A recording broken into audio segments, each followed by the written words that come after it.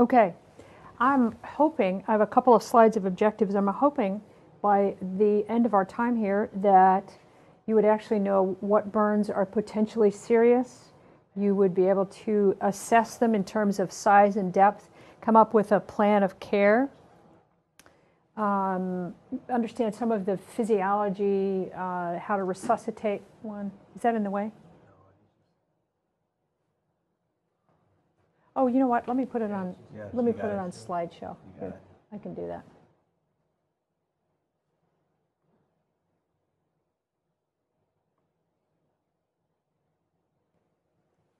Better?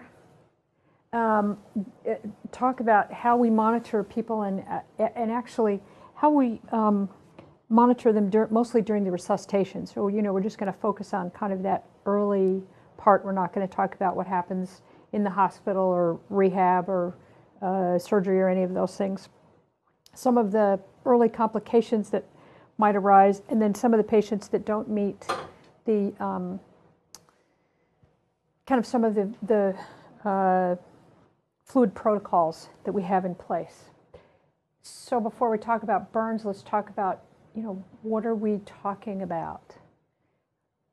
Probably 20 years ago, we had 150 burn centers in the United States. We're now down to 129.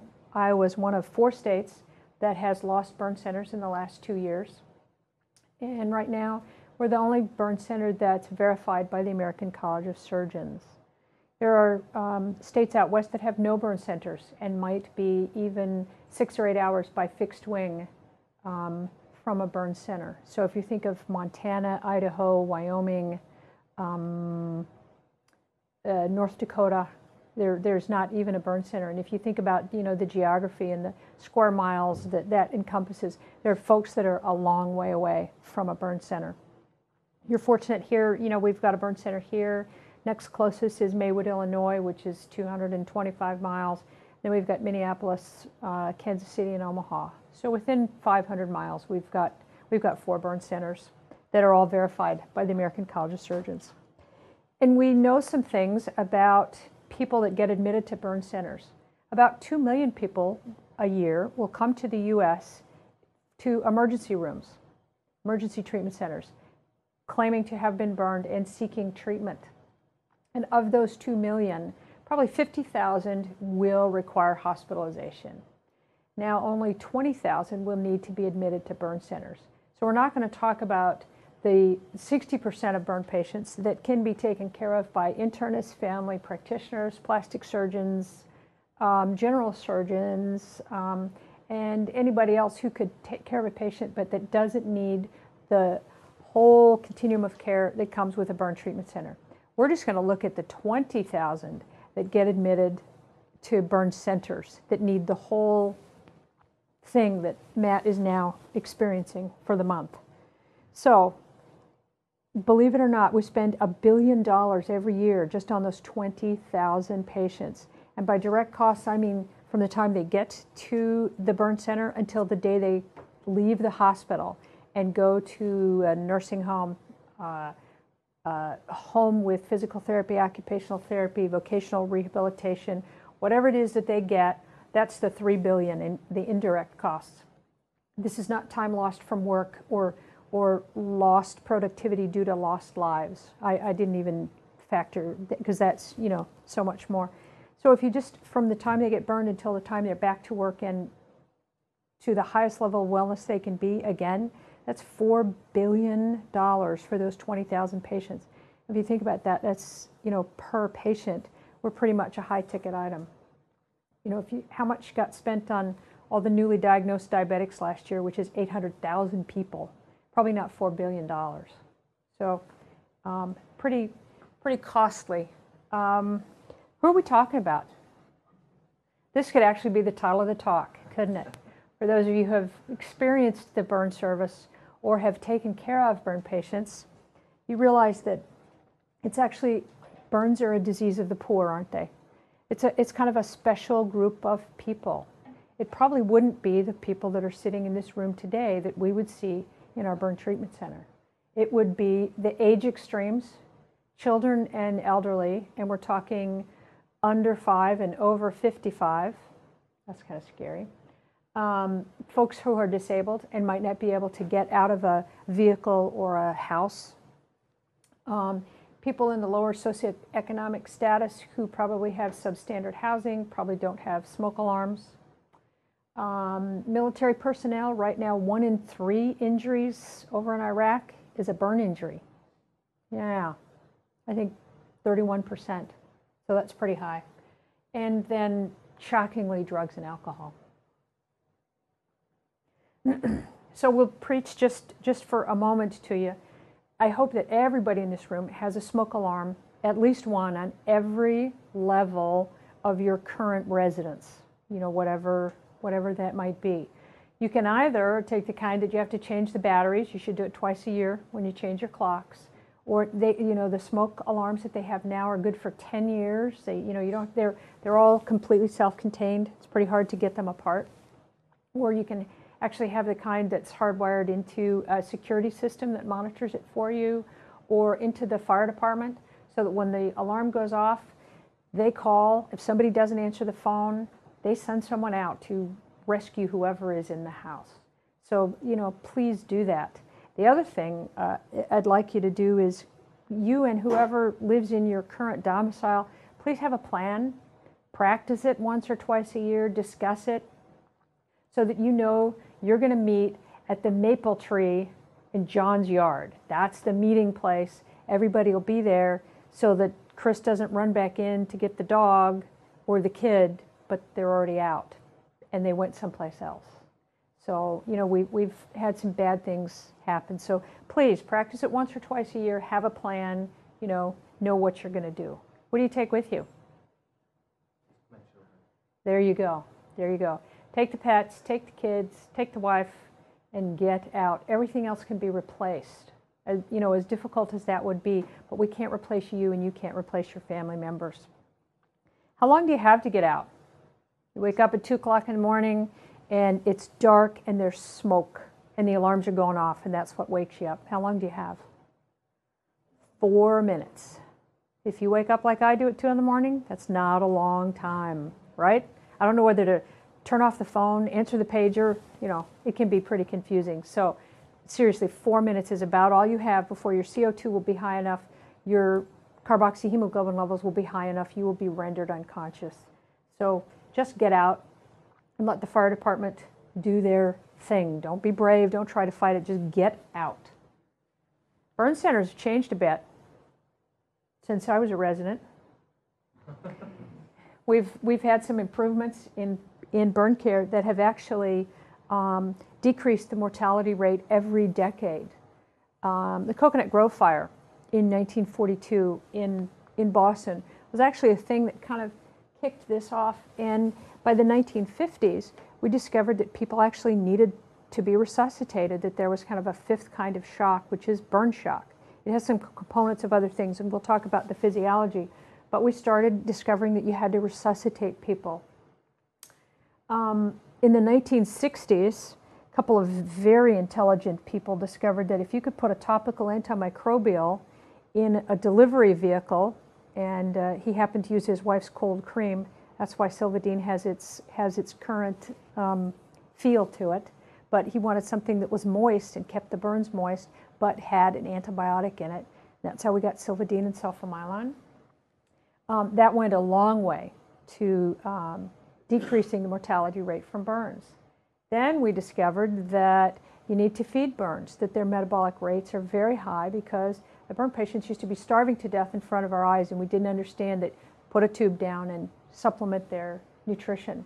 In the 80s, we discovered that they need monitoring like other critical care patients, and as critical cares started coming into their own, and we discovered invasive monitoring and intensive support and ventilatory support.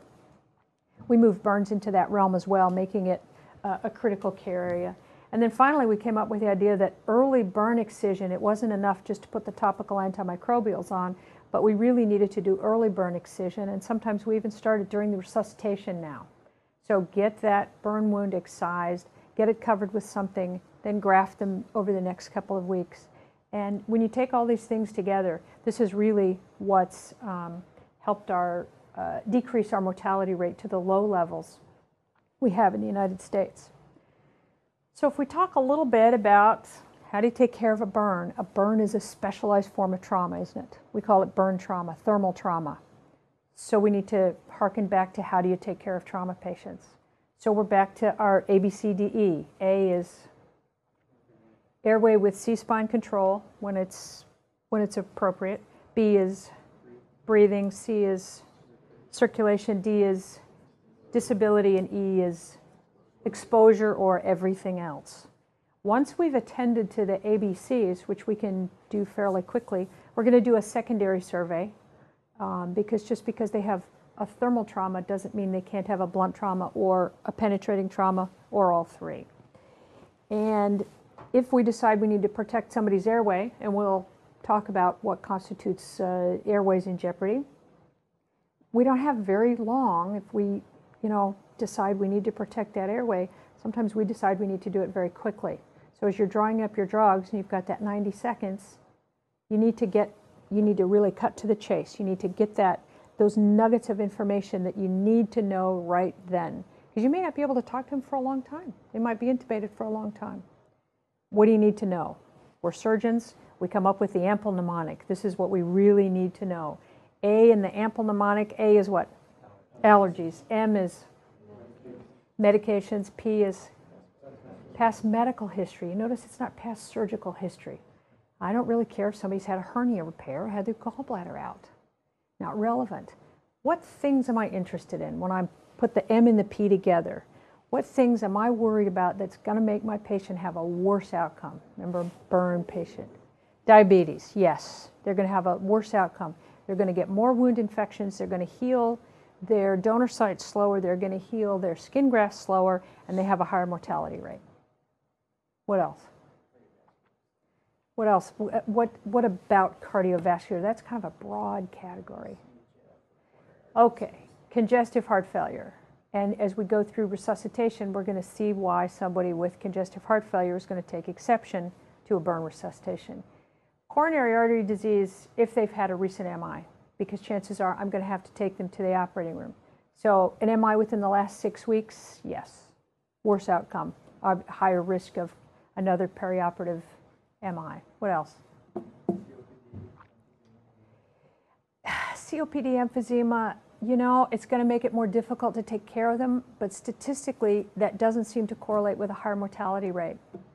They'll probably be in the hospital longer, and it's definitely going to complicate your care, but probably not a higher mortality rate. Unless they're maybe on some specific drugs like steroids. Then it's the immunosuppression. So what kind of people are on steroids? You mentioned COPD and asthma. What else? Rheumatoid arthritis, collagen vascular diseases, transplant patients. The list is getting long, and the people aren't looking uniform, are they? So you can't, some people you can look and tell that they're on steroids, but some people you cannot.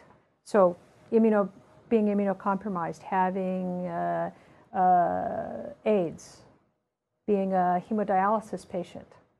And we'll talk about how do you resuscitate somebody who's on dialysis. What other kinds of patients are going to have a worse outcome?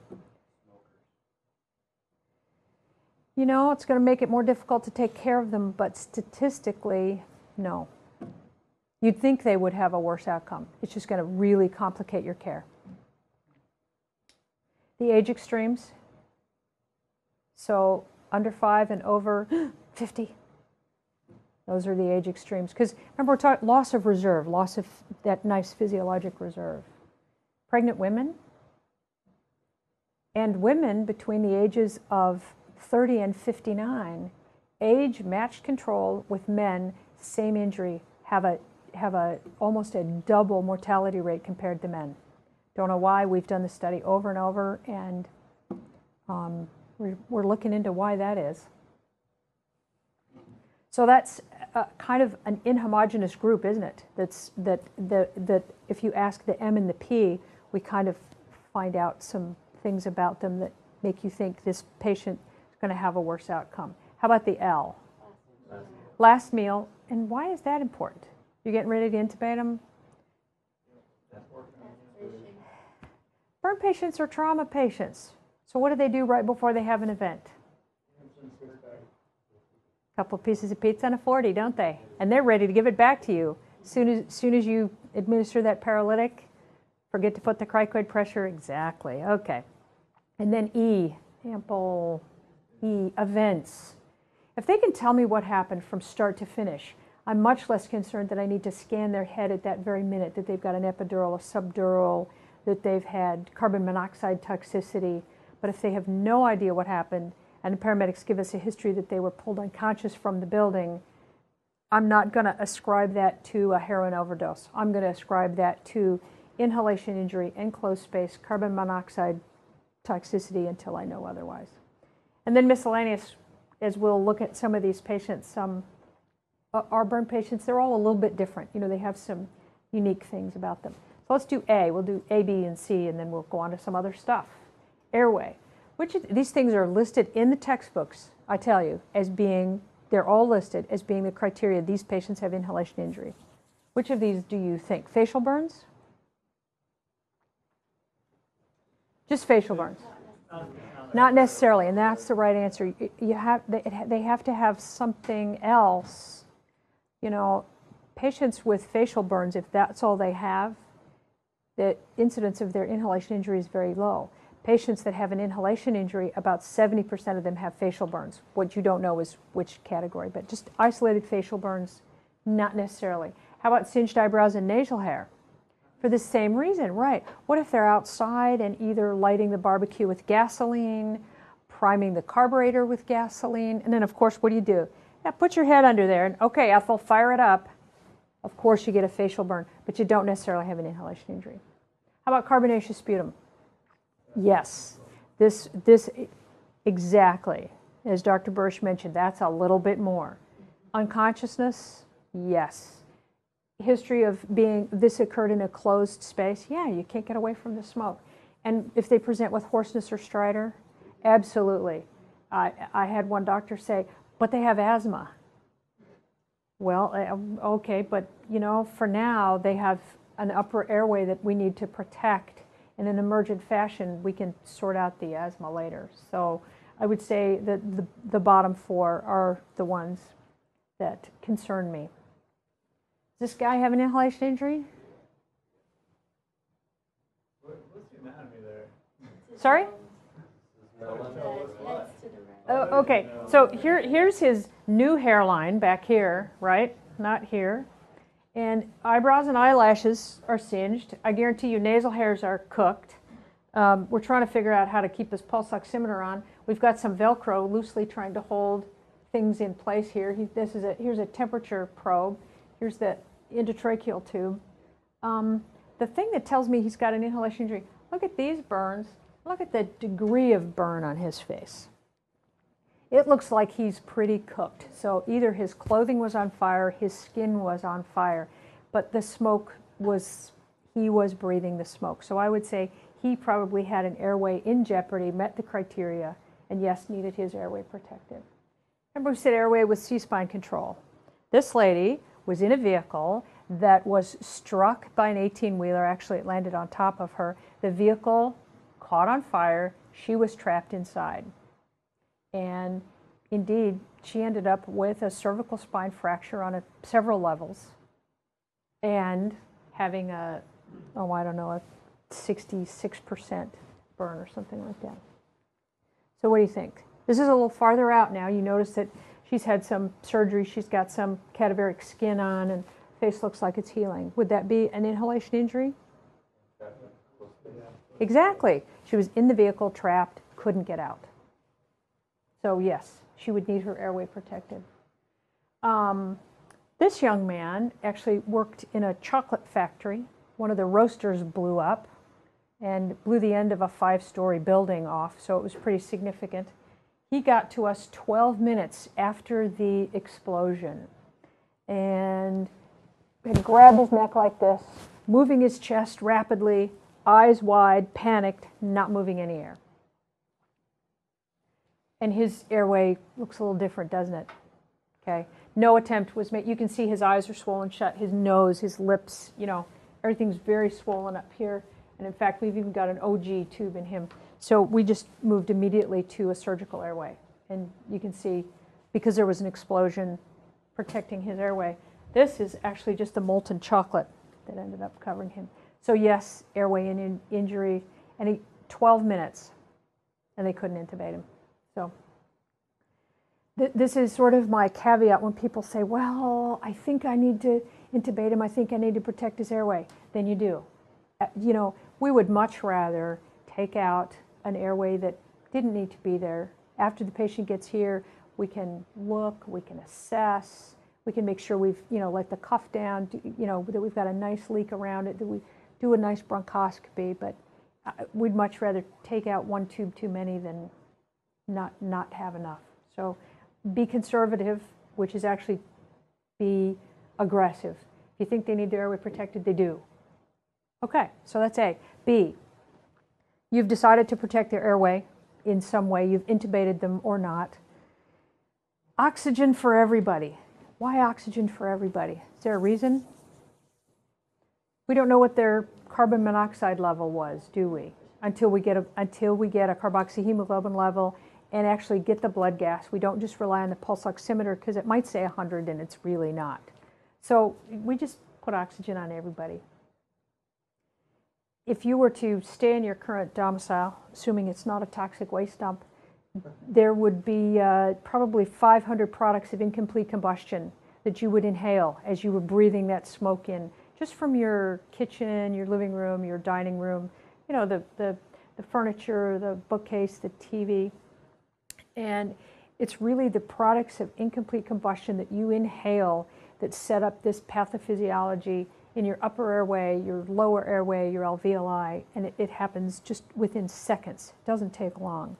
Carbon monoxide gets, I mean, that just diffuses right through the parenchyma, right? Causes tissue hypoxia. That one's reversible with oxygen, right? CO2, if it acutely rises, you get CO2 narcosis. And as it's rising, what happens? You get a little confused, see a door, and you go out the door, only it's a door to the closet, it's not a door to the outside, and then you're overcome, and so the firefighters find you dead in the closet because you thought you were going out the door. Hydrogen chloride, mix that with a little water. Hydrochloric acid, I definitely want to inhale that, right? Mucosal irritation. Hydrogen cyanide, we know that causes respiratory failure. We used it in the gas chamber for a number of years. Benzene, the stuff that makes steaks taste so good on the grill. Mucosal irritation. And then aldehydes, nice carcinogens, severe lung damage. So this is just a sample of some of the products that a patient is going to inhale, lots of them toxic. And we make a big deal about it because someone who has an inhalation injury, that's mostly what our patients still die of. We have not improved outcomes from inhalation injury in the last 50 years. We have taken cutaneous injuries to where we can, you know, we have stories of saving people with 90% burns, 95% burns, but they don't have inhalation injuries. You can have someone with an isolated inhalation injury and they die from that. They have no cutaneous injury.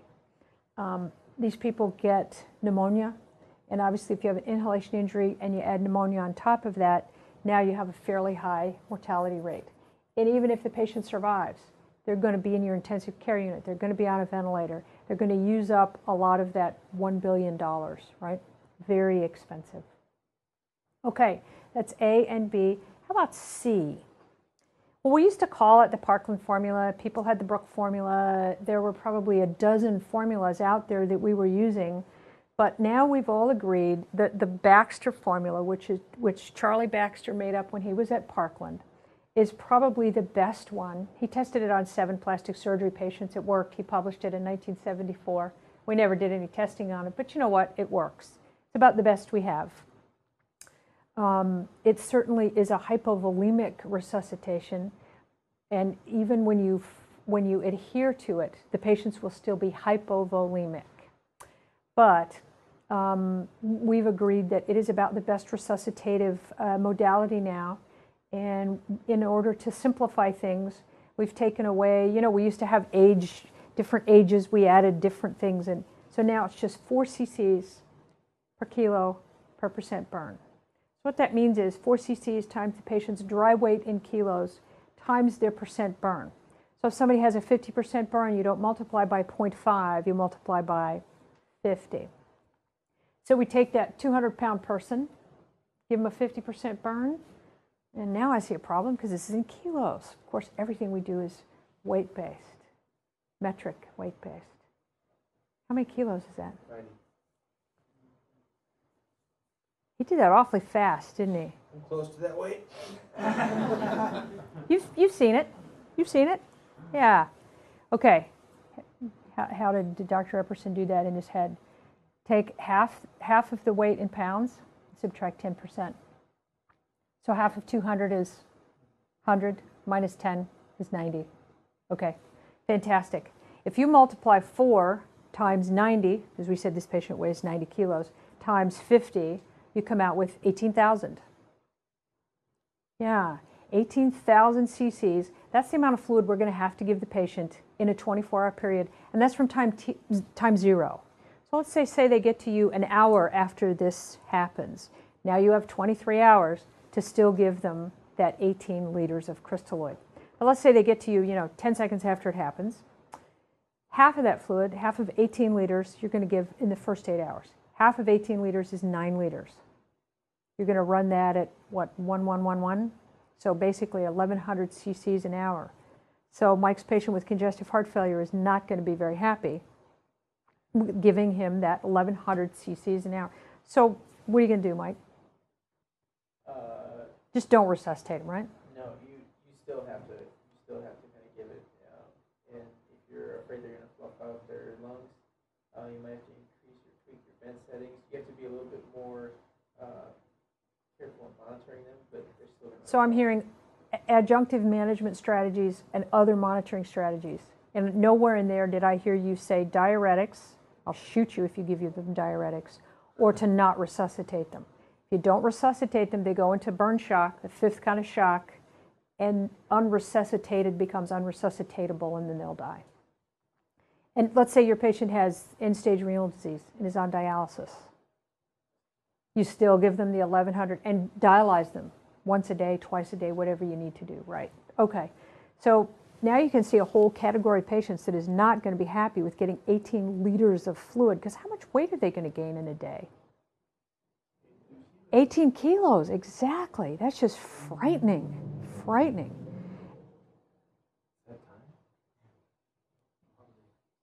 You feeding me to the lions? Is that what you're? I never knew it was so dangerous coming over here.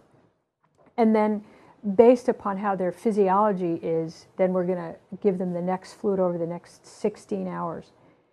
The second day, we'll start with either head of starch, albumin, some other colloid. We have to wait until the leaky capillaries have gone away. When we talk about crystalloid, it's lactated ringers.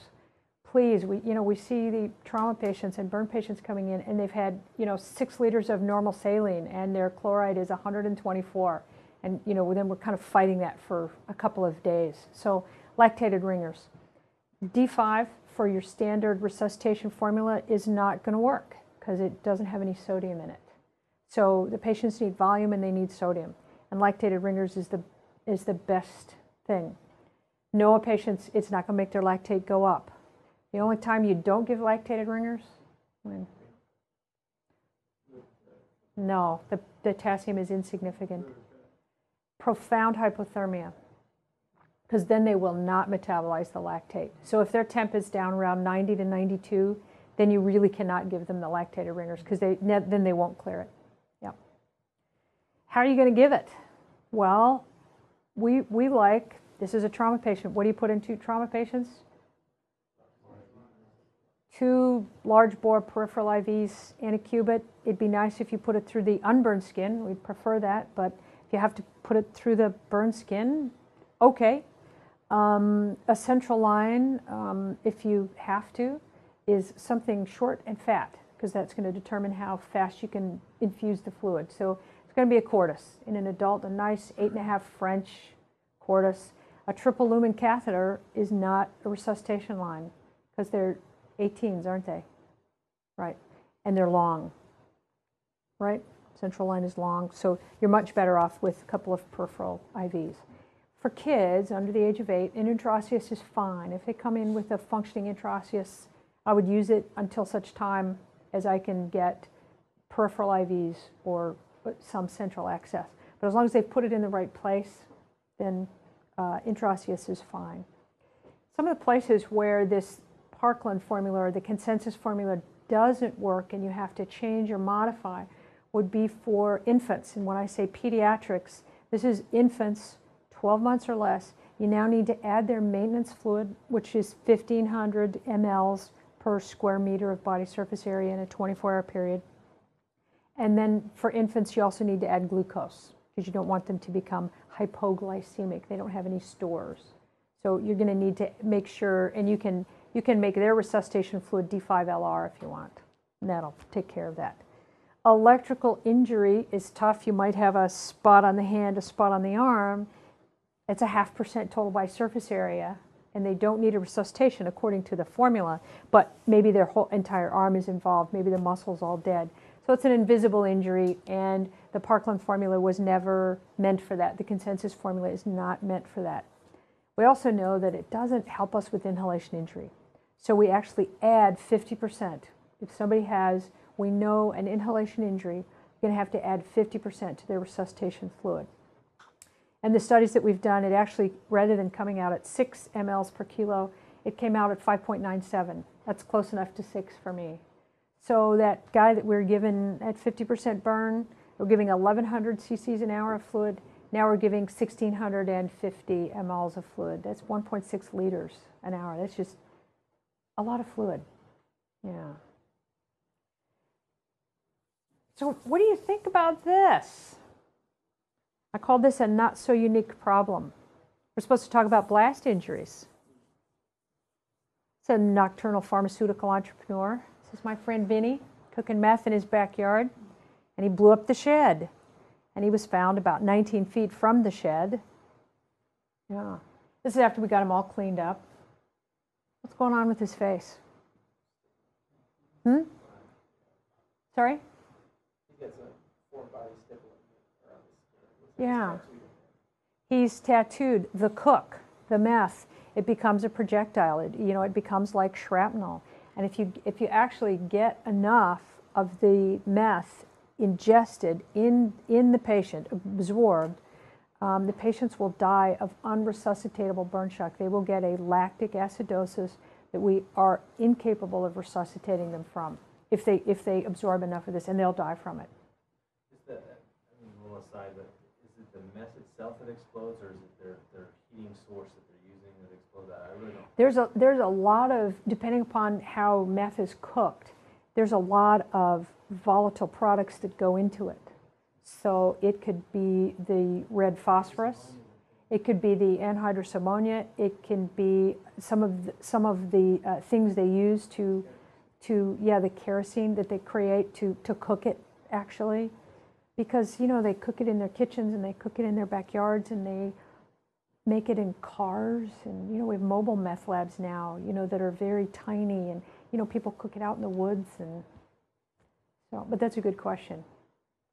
The statistics say that if someone has a meth lab in operation long enough, eventually over 50% of them will explode. So it's a fairly hazardous. We see them before that happens. I'm not sure how the state officials were able to give me that information. I'm not sure I want to know. So listen, we're talking about burns. We should probably talk about the skin, right? Let's start talking about layers of skin, and then we can talk about how big is a burn and how deep is a burn.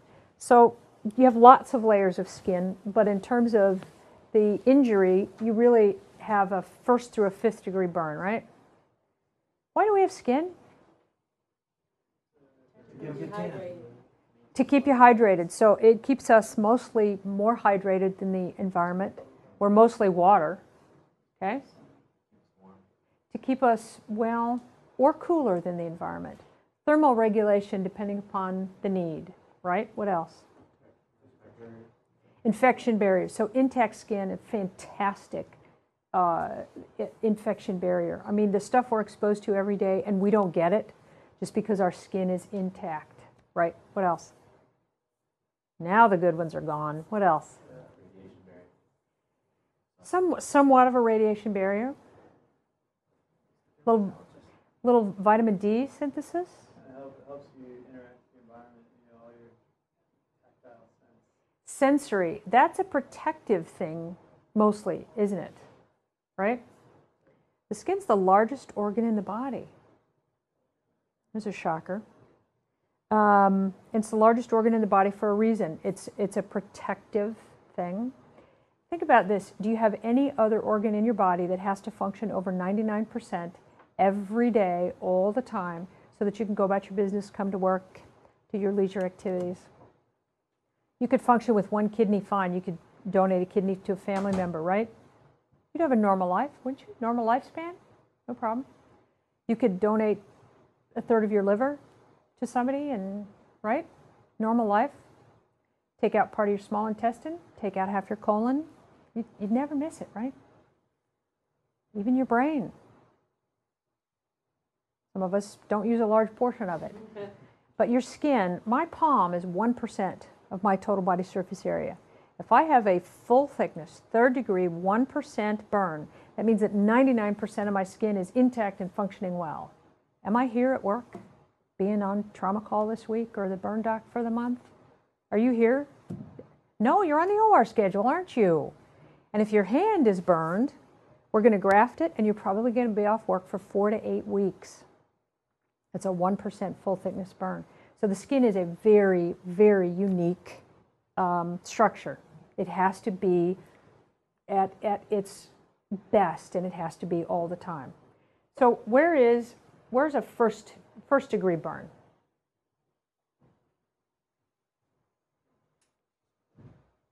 How deep is that? It's just your epidermis, right? Because there's no blisters with a 1st degree burn, nothing. A superficial 2nd degree burn is going to be just involving the top layers of the dermis. And it's going to grow back in 14 to 21 days with minimal or no scarring as long as we do the right things, right? That means it's blistered. A deep 2nd degree burn has now burned down. There's so few dermal elements left down at the, there's so few of these left to repopulate that the skin will be poor quality. It will be very scarred. And so we're actually going to treat it like a full thickness burn, 3rd degree being the dermal elements are completely gone and now you're down to the sub-Q. Where's a 4th degree burn? Where would that be then? Into your muscle, blood vessels. And a 5th degree burn would then be your bone and your tendons, right? So to kind of get down in the 4th and 5th degree burns, we're talking about the electrical injuries or prolonged heat for a prolonged period of time. You're trapped under a car or trapped under something hot, or, hand is caught in something and it can't get out. All right. What makes a deeper burn depends upon how hot it is, depends upon how long it's in contact with you, and where on your body is it. So the same amount of heat applied to my palmar surface is not going to induce a burn. It might just be a little red and painful, might not even blister. But the thinnest skin I have is on my upper eyelids. If I apply the same amount of heat for the same period of time, I might get a 3rd degree burn there. So it depends upon where on my body that contact occurs, and also the blood supply. The elderly patients and obviously pediatric patients have thinner skin, so globally, a lesser contact that you might have that it simply causes maybe some red, painful areas or even some blisters might cause a full thickness burn. All right, so 1st degree burn in the vernacular is what? Layman's terms? Yeah, it's just a sunburn. If it has a blister, it's a 2nd degree burn. So a 1st degree burn is really that red couple of days, heals with just some topical comfort things, some Tylenol or ibuprofen, take some liquids. We don't even count it in the physiology. We're going to look about how big is a burn. We don't even count it. It's physiologically unimportant. How about this? This is heating formula at 2 in the morning and what does the kid do? Knocks it out of, and you're trying to juggle a kid and heat formula and, you know what I mean, do the bottle thing, and it spills on the baby. Actually, not even that hot, but gave him a burn. What degree do you think this is? The skin is disrupted, got a blister. Yeah, so it's going to be a superficial 2nd-degree burn. We're going to clean this stuff off, and in 21 days or less, it's going to heal, no scarring. It's going to be fine. So superficial partial thickness. This is my friend Alyssa. The coffee mug in the microwave, that, it has bells and whistles and it whirs and it dings when it's done and it's fun. It's a fun toy, except she shouldn't be reaching in and pulling the coffee mug out. It's heavy, it's got hot coffee, and of course she drops it, spills the coffee all over herself. This is 4 days out now from the injury. She's got a couple open areas there and a couple there. Everything else is reepithelialized. So what depth? Still superficial partial thickness, because we're quite certain that within that 14-day window that this is going to reepithelialize. And actually at 21 days post-injury, she had even repigmented. You couldn't even tell she had a burn. So by doing the right things, a superficial partial thickness burn, minimal or no scarring. We have an adult. This is actually an old picture. Guy was driving one of those famous exploding Pintos. Minimal impact, and the car explodes, right? So he's got burns up here, burns here. He's got burns here. You can see his legs were already wrapped. He's got some Sylvadine on him. And if you look right here, the skin's kind of burned, but it doesn't look charred, right? This part here looks pink. I can't tell whether it's maybe glistening, with the reflection of the light. So it's probably painful. It's moist. Again, this would fit into the partial thickness category. And this guy had a very large surface area burn, but required no grafting. It all healed, pretty minimal scarring.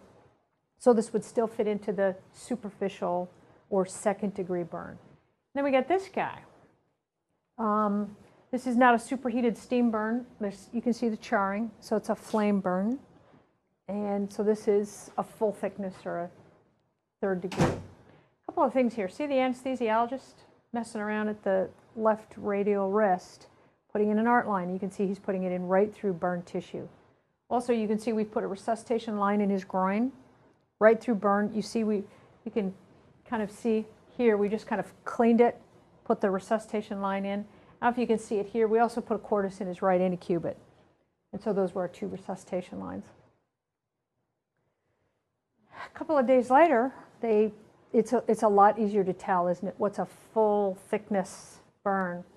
And it's not all the same color. It's easier to tell here now that this is brown, this is white, this is pink here, kind of pink here, and kind of whitish up here. But this is all full thickness. So this is a flame burn, all at least full thickness. You can see the evidence of the escharotomies on the leg and on the chest.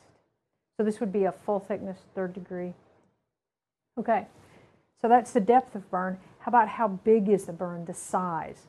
We know that my palm is 1%. If it's contiguous and a fairly large area, in the pre-hospital setting, we encourage the paramedics to give us the rule of 9s. So an extremity, upper extremity is 9, my head is 9, my leg is a couple of 9s, the front of my torso is a couple of 9s, the back of my torso, same thing, couple of 9s.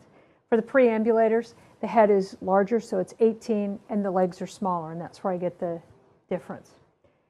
Once you get to the hospital, remember I said this is 1%. Once you get to the hospital, we use the Lund-Browder chart, and we actually get down to the 0.5%, with the head progressively starting here and then going down from 19 down to 7, and then we actually can get down to the 0.5%. We color in what's affected and then add it up. And everything we do, the nutrition, the resuscitation, is kind of based on this number. So a physician will do it, a nurse will do it, and then just make sure we have concordance, because if we're really far different, it means somebody's missed a burn in some way. And what are we trying to do? We're trying to maintain perfusion. Obviously, I don't have a little, micro pipette that I can put in the cells and see if I'm perfusing. So what do I use?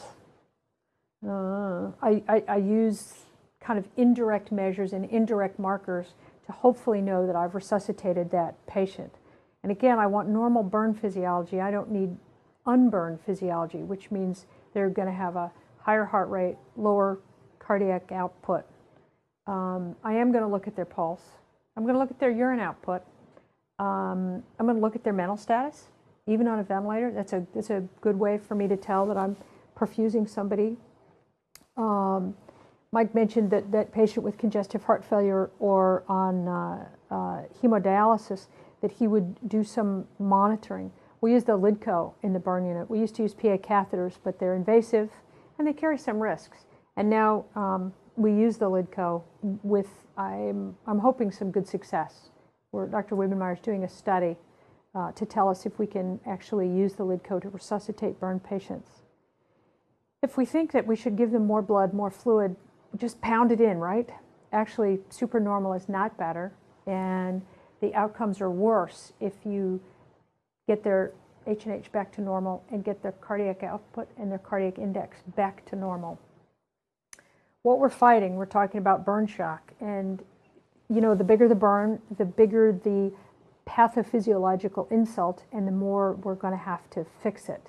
So the blood is redistributed, unfortunately, away from the skin, which is the very thing that we're trying to save. But what we can do is ameliorate burn shock. So with the right resuscitation, we can treat it. What's happening is probably TNF-alpha. That's probably our bad actor here, causing our cardiac output to go down, peripheral vascular resistance to go up. And so it's actually kind of confounds your ability to take care of them. Your cardiac index will be very compromised. Their blood pressure will be just marginal. You're trying to figure out, you know, do I add pressors? No, you just wait it out. We have lots of ways to monitor their resuscitation. Vital signs, we're going to empty their stomach out, probably start feeding them, put a Foley catheter in, and something else we're going to do is assessing their circulation. One way to do it is their urine output. Infants 12 months or less, 2 cc's per kilo per hour. Again, goes back to that, you know, how much do they weigh? Kids, 1 cc per kilo per hour. And I kind of go up to the age of about maybe 8 or 9 when they get adult physiology. And then adults, half cc per kilo per hour. So no, they don't need to put out 300 cc's an hour of urine. We haven't mentioned blood pressure in any of this, have we? We keep saying pulse. We keep saying cardiac index, but we don't talk about blood pressure. And that's because it's probably inaccurate. You know, we put in an arterial line. We might use a blood pressure cuff, but because the arm is going to be so edematous, we're going to get a dampened pressure. So we'll look at trends, but if a person is mentating and making urine, the absolute number of the blood pressure, we don't get excited that somebody has a MAP of 50. If everything else tells us that they're warm, their lactate is within reason, their bicarb is within reason, we're not going to give them anything to make their blood pressure better, to make the number better. One of the other things that we're going to do for somebody that has a big burn is to check the pulses and see how we're doing. We're going to check the arch. We're actually going to check the fingers, and we'll do that every hour. So we'll get the Doppler in and make sure that we can Doppel the fingers. This urine might look dark, right? Remember I said it's a hypovolemic resuscitation. So we're not looking at, you know, has to be nice and pale. We're looking at the absolute amount. And taken as a whole, you're now going to take your Parkland or your consensus formula and adjust it up or down. That just tells you kind of where to start. If you got urine like this is something different. This is now concerning.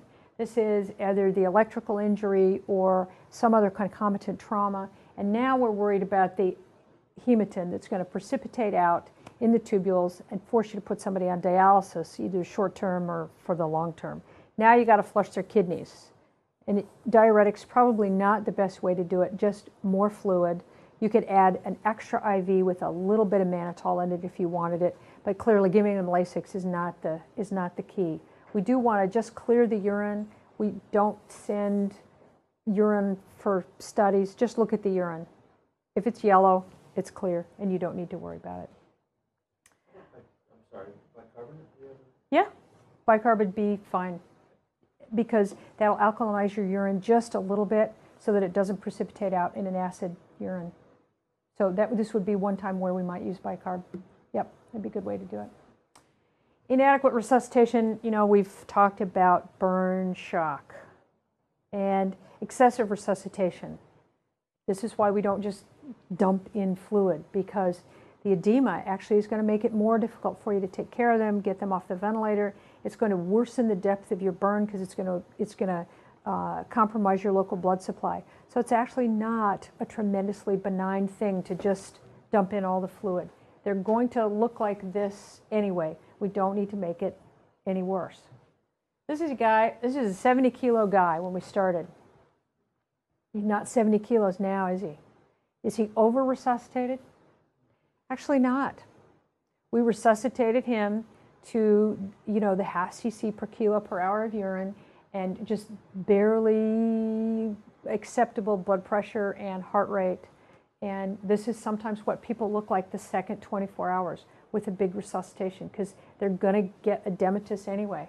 We definitely need to redo our ties, don't we? Or we're going to end up with decubiti on the face. But people get very edematous during this resuscitation period. What are we going to do about wounds? Well, we ask our pre-hospital providers to just put something clean and dry on. We like plastic wrap, saran wrap. I'm not hawking saran wrap, but some plastic wrap because it keeps the patient warm, keeps the air currents off that wound, right? Kind of keeps the fluid in a bit. And when they first come in, you can look at it right through you don't have to take the plastic wrap off. If you put Silvadene or aqueous sulfamylon or bacitracin, or if you put anything on it initially, we just have to wash it off when they get to a burn unit. And they don't need it in that first, 30 minutes to 3 hours. Please don't put ice on. We have patients that come with ice bags ace wrapped onto a burn. And, that zone of ischemia, they can't decide if it wants to become a zone of necrosis or not. You may have tipped it over and made the wound worse. So we ask our pre-hospital care providers to please, no ice. If you must, cool water, but a small area, 1 limb or less, and it would be better if we just had some saran wrap. The burn unit, it's a team approach. I've been talking about what we do, and I just put this in here to kind of remind you of the job that the nurses have, the therapists have, that everybody has. It really, really is a labor-intensive place. We talked about the cost of taking care of these patients. Burn unit has the highest nurse at bedside time in any 24-hour given period. Each nurse spends 14 hours at the bedside. So if a patient is here 24 hours in the burn unit, they will have a nurse physically at their bedside for a little over 14 hours. It's the highest of any place in this particular hospital. This is one of the reasons. Don't forget to give them something IV and give them something narcotic, and don't be stingy, right? You ever had a small burn? Oh my God, I had a little thing, I burned it on the stove right above my mitt, my protective mitt, just a wee tiny little nothing where I touched it. I thought my arm was going to fall off for a couple of days. I can't, I'm injured. And I had a little burn like nothing. They hurt. Imagine some of the people that we're talking about, how painful they are. So morphine, fentanyl, Dilaudid, whatever you want to use, but use narcotics and don't be chintzy. Just to end, a couple of the problems that we're going to see is heat loss. We talk about keeping them warm. There's 4 ways that we as mammals can lose heat to the environment. And your burn patient loses heat in all 4 of these ways. And the problem is there's just nothing good about non-therapeutic hypothermia. It translates into pancreatitis and GI bleeding and myocardial dysfunction and CNS dysfunction. It's just bad. So what we want to do is prevent it. We can warm the environment. We warm our operating room to 90 degrees for adults and 95 degrees for kids. The burn unit, if you go up there, you'll notice that the burn unit is about 80 degrees, and the patient rooms are about 84 degrees. And hydrotherapy is warmer than that. We'll warm the IV fluids. we can, in the acute phase anyway, we could even warm a body cavity or two if we have to. If that doesn't work, we could even put them on CAVR.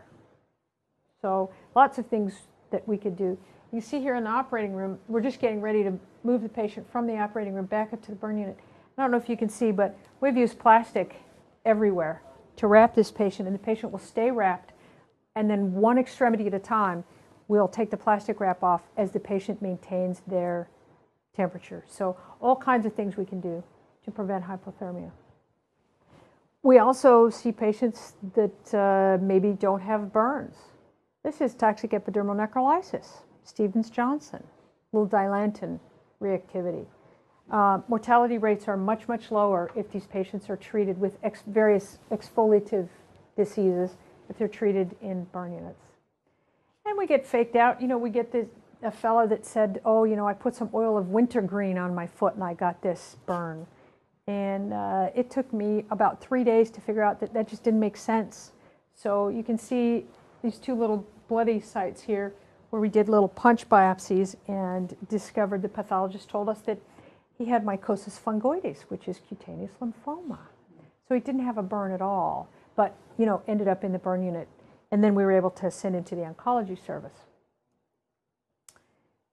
You know, anymore we have patients of size. This young man weighed 724 pounds. And our equipment doesn't go that heavy. So what we had to do, this is a park bench that's out front by the bus stop. We brought it up on the elevator and we dammed up the walls here and took care of his needs. So right now, you know, we have a lift in one room up in the burn unit that will go to 1,000 pounds. And we have beds that will accommodate patients of 1,000 pounds. And when we do our burn unit renovation, we're going to increase that to 1,200 pounds just because we need to be able to do that. Is that river? That is not. It's not, actually.